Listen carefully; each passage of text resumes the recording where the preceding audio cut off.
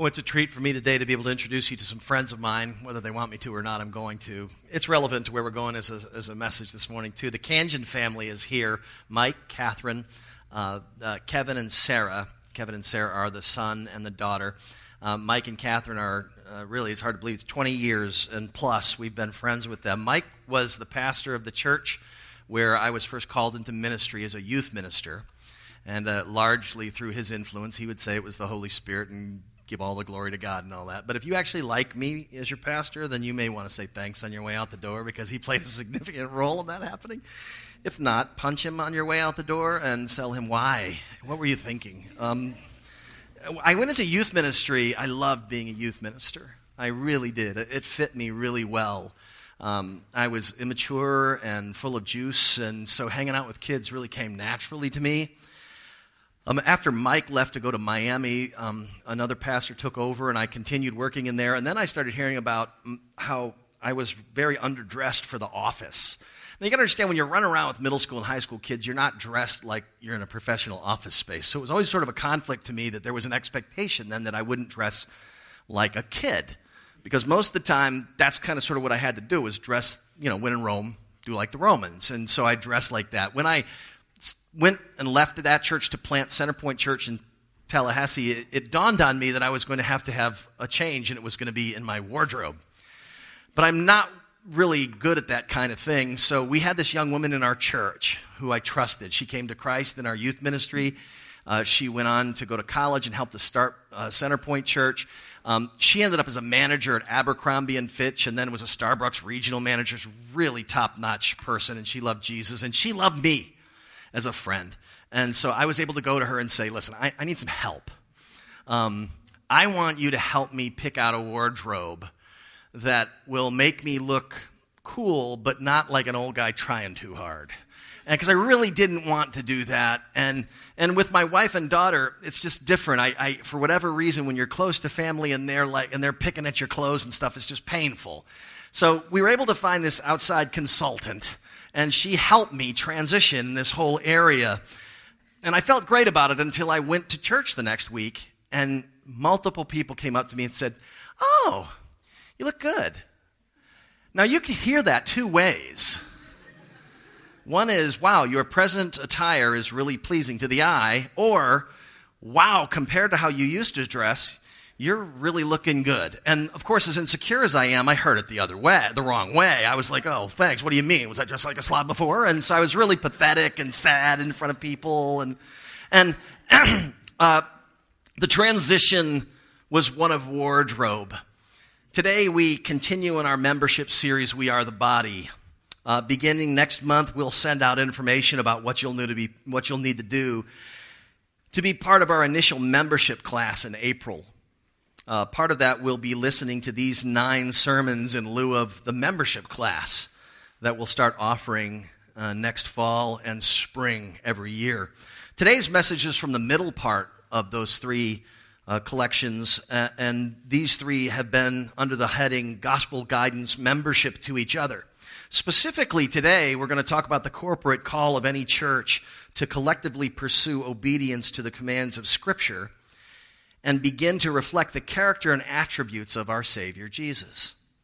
Today's passage in Colossians uses the metaphor of taking off certain garments, throwing them away, and then putting on new ones. You may have heard the term sanctification thrown around in church circles.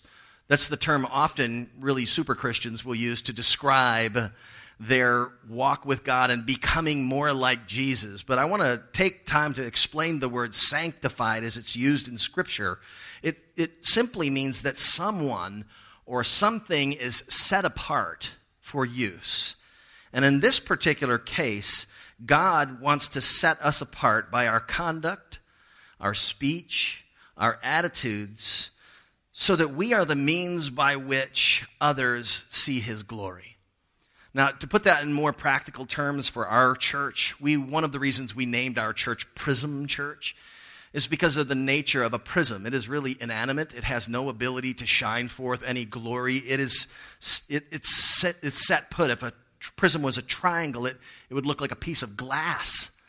and it really doesn't do much until light gets shined through it.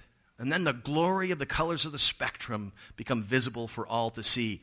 And really, that's what our church hopes to be, is that Jesus would shine through us, people would see his glory. And individually, this is what we're after as well, that we would be people who are used by God, that they would see Christ. Now, if you've been in a church or you have any religious background at all, you've heard reference to the fact that we are called to imitate Christ or to honor him or to please God with our behavior. And sometimes people will say, well, that doesn't seem very natural to me. And it isn't, but it's not uncommon. And I'd like to give you at least one example of how all of us have the capacity to actually make change when we need to. For instance, most of us, and I would say most, have determined not to use certain racial slurs. In culture, that's discouraged, obviously. We don't make these things because we don't want to offend people. We don't want to offend friends. We don't want to offend family. Now, it should cause us to look deep in our heart and wonder where all that hatred or ugliness comes from. But most people have decided, for any number of reasons, that they can curb their speech for the purpose of honoring others.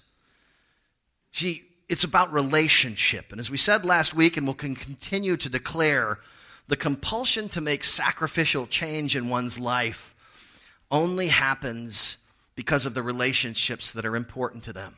Our propensity to say insensitive things is proportional to the number of relationships we'd sacrifice in order to exercise our right of free speech. The same is true of our relationship with God. If it isn't life-giving, if it isn't real to you, if it isn't providing a cornerstone for your existence, if it isn't your all in your being, I'm confident that Scripture teaches that you will never get to a place where you will want to love him enough to change, to please him, to be used, set apart by him, that people would see Jesus in you. To put it another way, we'll never desire to love God and obey him unless we've been transformed by his grace. Unless that's real to you, it's never going to happen. And we'll see in just a second where that is again presumed twice in this passage, as we talked about last week in Philippians 2. It's presumed. He's addressing believers.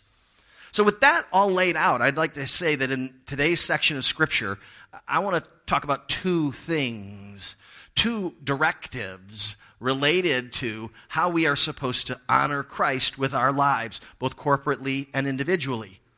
And the first of these two thoughts is this: we're called to get rid of the old wardrobe of our earthly nature.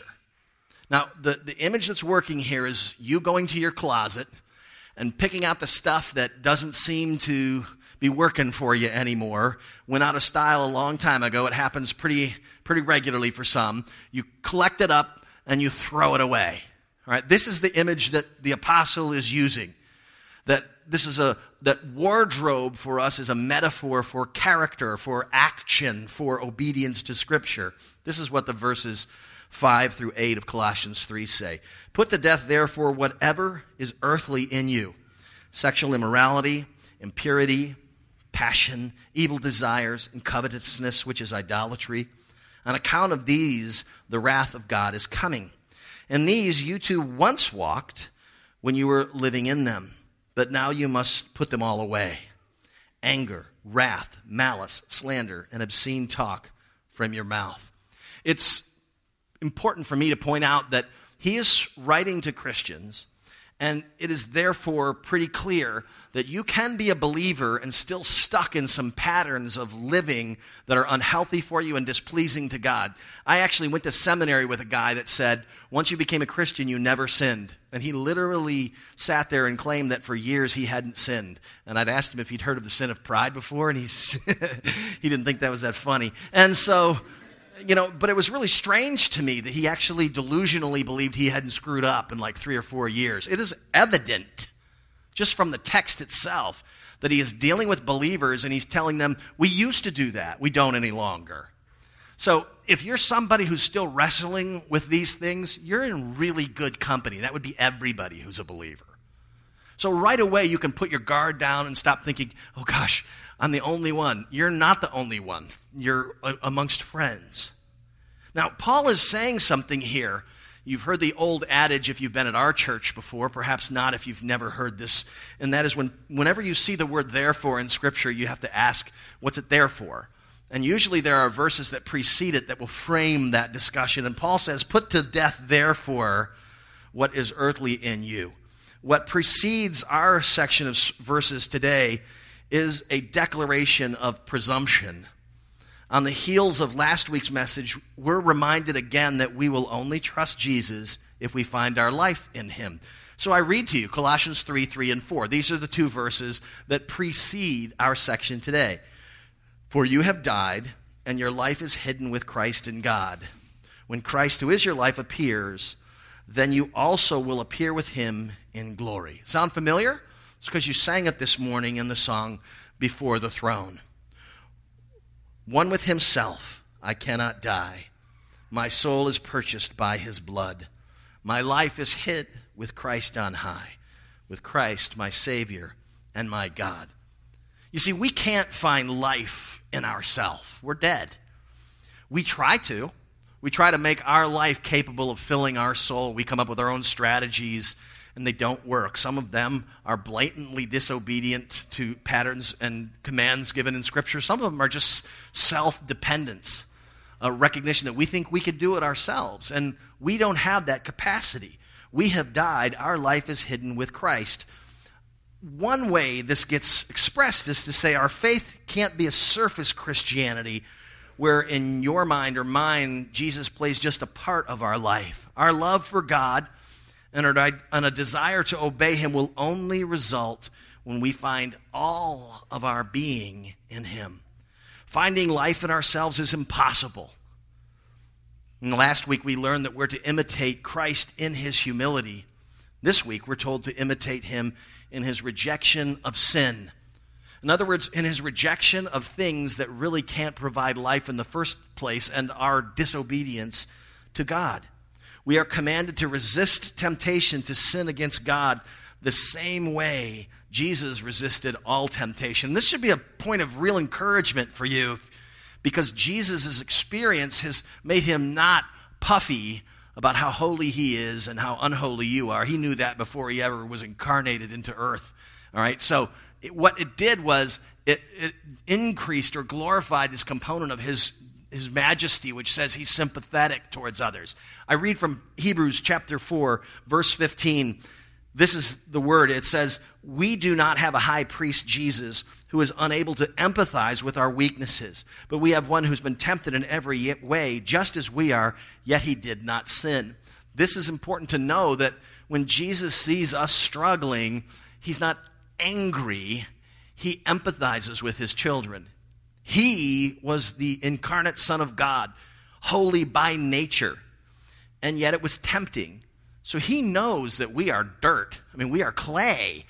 And so his disposition towards you and I as we struggle is not, you have let me down. It's, wow, I sympathize with you, which is why the verses that follow this Hebrews 4:15 verse say, we then can have confidence to come into his throne room with boldness to find mercy and grace in our time of need. Jesus himself experienced this temptation. He communicated in Matthew 4. It actually told his disciples this story, and it got relayed to us in Matthew 4 that he was led by the Spirit into the desert to be tempted by the devil. And for our purposes, this gospel account of Matthew's gives us an indication that Jesus was Jesus knew, Jesus believed, Jesus preached and taught his disciples that the devil was real. As well, one of the things we see in this account is that Jesus' words were a reflection of his confidence in the Old Testament as inspired by God. If you read this passage in Matthew 4, you see Jesus combating Satan by quoting truth back to Satan. So Jesus thought Satan was real, communicated that to the apostles and the disciples who wrote these things down for us to actually know today. And as well, Jesus quoted the Old Testament as if it was actually living and active and powerful and had in and of itself the power to accomplish that which is it's designed to do. Or it is efficacious, as theologians would say. His confidence in Scripture has bearing on us. See, because all of what Paul is telling us to do in Colossians 3 is presuming that we respect his apostolic authority enough to treat what is being commanded to us as if it is the very words of God. The apostles are the ones that communicated to us what existed in Matthew 4, what Jesus' thoughts on the subject of who Satan was and how you combat temptation. These same apostles are the ones who wrote letters like Colossians chapter 3 to churches to give to us the prophetic word that we submit to. And this is one of the things that's critical for people who would want to join Prism Church to know. We see Scripture as the final authority, the inspired, infallible, inerrant Word of God. It is the final authority on all things of faith and practice in our church.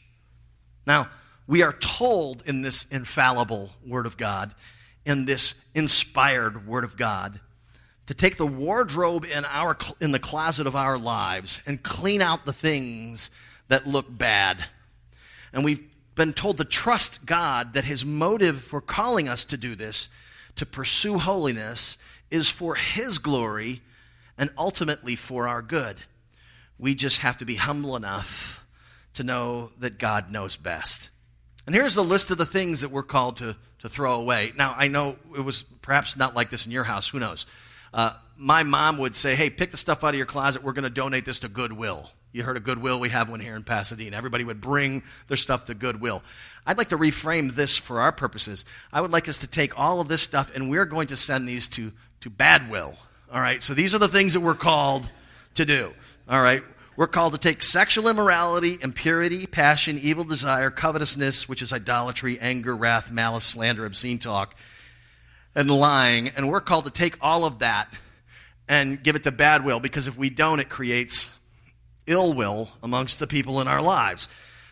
This is something else. The last thing that gets talked about that we're supposed to toss out is this subject of lying. And it's important.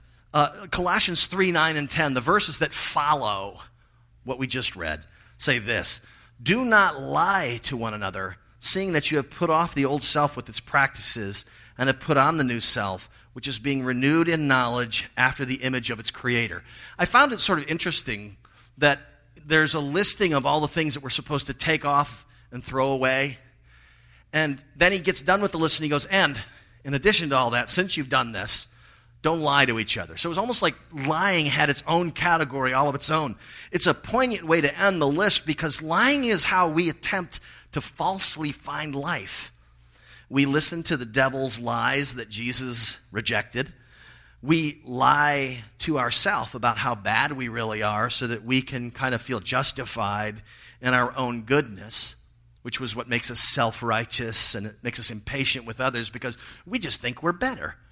And so that's really lying to ourselves. We believe the lies that we tell ourselves about ourselves and delude ourselves in continuing into destructive patterns. And all of it is just us deceiving and lying to others and ourselves because we're afraid to face a reality. We've proverbially seen the mirror of God's word. We've looked into it, and it doesn't look good. And instead of saying, okay, I've got to change my wardrobe, we go, something's wrong with a mirror. And there's nothing wrong with the mirror. Grace, the gospel, is what enables us to look into that mirror without fear. Have you ever watched the show What Not to Wear? My daughter and wife have gotten me into this TLC show, believe it or not. I know some of you in my men's group now are thinking, oh, Chuck, so disappointed to hear that. Don't know if you know how this show works, too. It's pretty remarkable. So-called friends will send in to these two celebrities in their TV show the name of a friend or a family member who they think dresses like a slob or has funky makeup or is just strange but actually down deep inside a really beautiful person.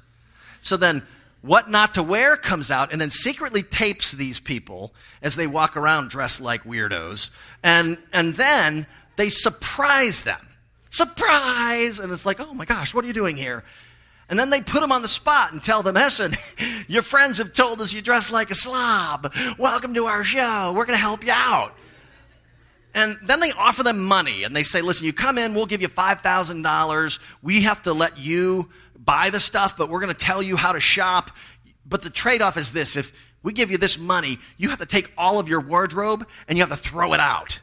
And they do it with such glee, too. I mean, they're completely condescending to the person. They're having so much fun making them feel funny about the way they dress. And the whole thing for me is really uncomfortable, obviously. And so I'm like, gosh, if anybody ever did that to me, I would kill them. I would not be like, I would not joyfully go, oh, I'm on TV. I'd be like, take that camera and put it away. You know what I mean? Like, I wouldn't really want anybody to see me. I certainly wouldn't want to be lifted up as the before picture. That's not fun in anybody's world. I can tell you that much. So they continue this process. They sit down with them. They watch them shop. Then they come back. And I have to say, never in the history of this show has anybody who was told, you're on what not to wear, do they go immediately and go, you're right. I see it immediately. I'm poorly dressed. I don't know what I'm doing. I don't have any problem with your advice. Please, more. It's a battle from the beginning. It's like, I think I look fine in that. I don't know what you're talking about. Yeah, I know spandex isn't good for somebody that's 400 pounds, but it feels right to me, you know, and they're arguing with these professionals. And it's sad. And you go, just lay it down. These people know more than you. But I think about the friends who would like make you go through this and how bitter I would be towards them for, you know, the pain that I was feeling. You see, they're doing this and they fight until the end. And that's when they do the reveal. That's when friends and family arrive someplace and this person whose hair has been cut and makeup altered and dress renewed to be more appropriate for who they are and what they do, they walk into a room and the people applaud. Oftentimes the person whose life has been changed, they'll cry and they'll go, I didn't know I could be this beautiful. And it's really sweet. They have had occasions where somebody says, you know what, I don't care what all you think. I want to go back to dressing like the Wiccan witch and wearing black makeup on my eyes. That actually did happen. It happens. But the only thing standing between a person on that show and a new wardrobe and a whole new outlook on life is their pride. And this is the same for you and me. The only thing standing between you and I and real character change is humility. It's the ability to say, I recognize that the way I'm living, the way I'm thinking, the way I'm feeling is improper. It's disobedient to God. It's displeasing to Him, I'm sure. It's certainly not making others look at me and go, wow, that looks and reminds me of Jesus. See, if we keep pushing back against that, we're denying something really beautiful that God wants to do in our lives. He has called us to get rid of the old wardrobe of our earthly nature. But here's the good news, and that is that He has called us to put on the new wardrobe that's given to us in Christ. And it's important to recognize who we are in Christ before we actually start talking about the wardrobe. So let's read from verses 12 through 14. Put on then as God's chosen ones, holy and beloved, compassionate hearts, kindness, humility, meekness, and patience, bearing with one another, and if one has a complaint against another, forgiving each other, as the Lord has forgiven you, so you must also forgive. And above all these, put on love, which binds everything together in perfect harmony. Do you hear again the presumption of a vibrant faith, of somebody who's not just talking about Christianity, but is actually talking with Jesus and walking with Jesus? The apostle is presuming that we recognize and know that we are God's chosen and beloved. Do you see yourself as that? Do you get the gospel that God has forgiven you and that you are not just, okay, I'll let you in, that He actually really takes great pride in you as a father takes pride in his children? Do you get that? Because if you don't, you're not going to say, wow, I really want to love this person. If your conception of God is that He's angry and unsympathetic, it's very difficult to do anything but resent that. If you get the gospel where you see that He has forgiven you, that He's gracious and compassionate and slow to anger and abounding in love, if you genuinely believe that when He looks on you as His daughter or His son, that He takes great pride in you, then what happens is the dynamic of the relationship gets changed. There's a really interesting word that is wedged, as you'll see, between chosen ones and beloved, and it's holy. I think this is an interesting characterization of me as a child of God, that I'm his chosen one I get, that I'm his beloved one I'm trying to get. That I'm his holy one is one that if I don't think about it for a while, I'll go, I know that's not right. Perhaps you're with me and you're going, how can I get characterized as his holy one? Well, we are called holy as if we've already been made holy, which, if you know the gospel, you know you have been. Christ sacrificed his life on the cross, rose from the dead, and credited us with his righteousness as his gift of grace to you and me. We have been, in the sight of God, made holy even as we are pursuing growing in Christ's likeness. It is in Hebrews again, chapter 10, verses 14 through 18, where the writer of Hebrews says this, "For by one sacrifice," speaking of Jesus, "he made perfect forever those who are being made holy." So you have been already, through Christ's work, been made perfect forever, which is why the apostle in Colossians 3 can call you chosen and holy. The Holy Spirit also testified about this according to the writer of Hebrews. First he says, "This is the covenant I will make with them after this time, says the Lord. I will put their laws in my heart," and listen to this good news, "I will write them on their minds." Then he adds, "Their sins and lawless acts I will remember no more. And where these have been forgiven, sacrifice for sin is no longer necessary." Your sins, if you are a child of God, have been completely forgiven. Front to back, beginning of your life to the end of your life, stuff you haven't done yet has already been cleansed and paid for. We pursue holiness because that's true. I know growing up as a Roman Catholic, I had a really difficult time understanding how I was supposed to be motivated to be obedient if I was going to rest securely in the fact that I was already forgiven for stuff I didn't do. As a kid who was kind of bent towards getting away with as much as I could, that seemed like a really big loophole. But what we're told in Scripture is the person who's genuinely encountered relationship with Jesus, now all of a sudden, in that dynamic of fellowship and relationship, is saying, I want to please him. I'm doing it really badly, but I really desire to make him pleased with how I live. I really desire for him to be seen in my actions. Now, this is also something that comes out of our text today, and that is that Jesus assumed us and our sin, our soul, onto himself on the cross. Theologians refer to this as double imputation. The word impute means simply to take on or credit to something or someone. What happens is on the cross, Jesus' holiness gets imputed to us, and the double part of that imputation is that our sin gets imputed to him.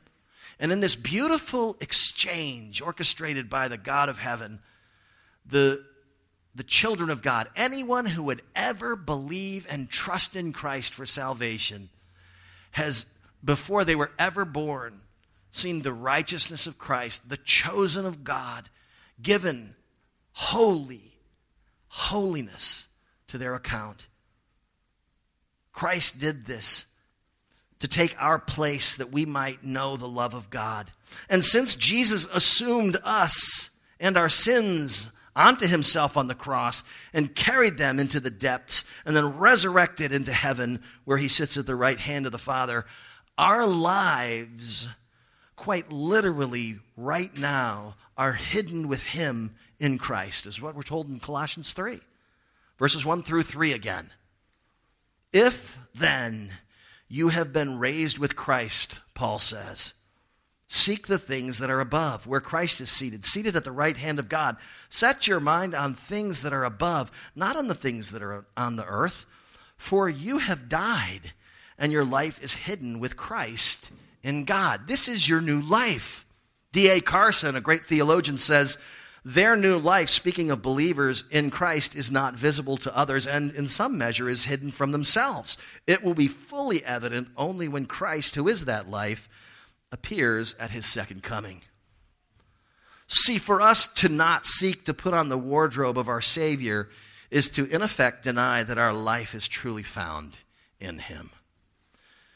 Which is why a person who claims to follow Christ, but over the long haul of their life never seems to see a proverbial character wardrobe change brought by movement of the gospel in their lives, they may actually have fooled themselves into thinking that they are a Christian. It is possible that somebody over the long stretch of their life could not really care, just like the cultural badge that came with that or the cultural gift that came with that, which is disappearing in certain parts of the country. I think if you live in Alabama, it still counts to your social account if you claim to be a Christian, but most places it's not.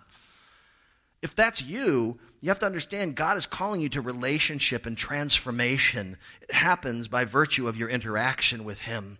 And if you wonder whether or not God really is at work in your heart because perhaps it seems like a long time since you've seen Him work change in you, I would encourage you that it's best to be in community with others who can assure you that they see God working to set you apart, to use you as a prism, a conduit through which His glory and His attributes are seen.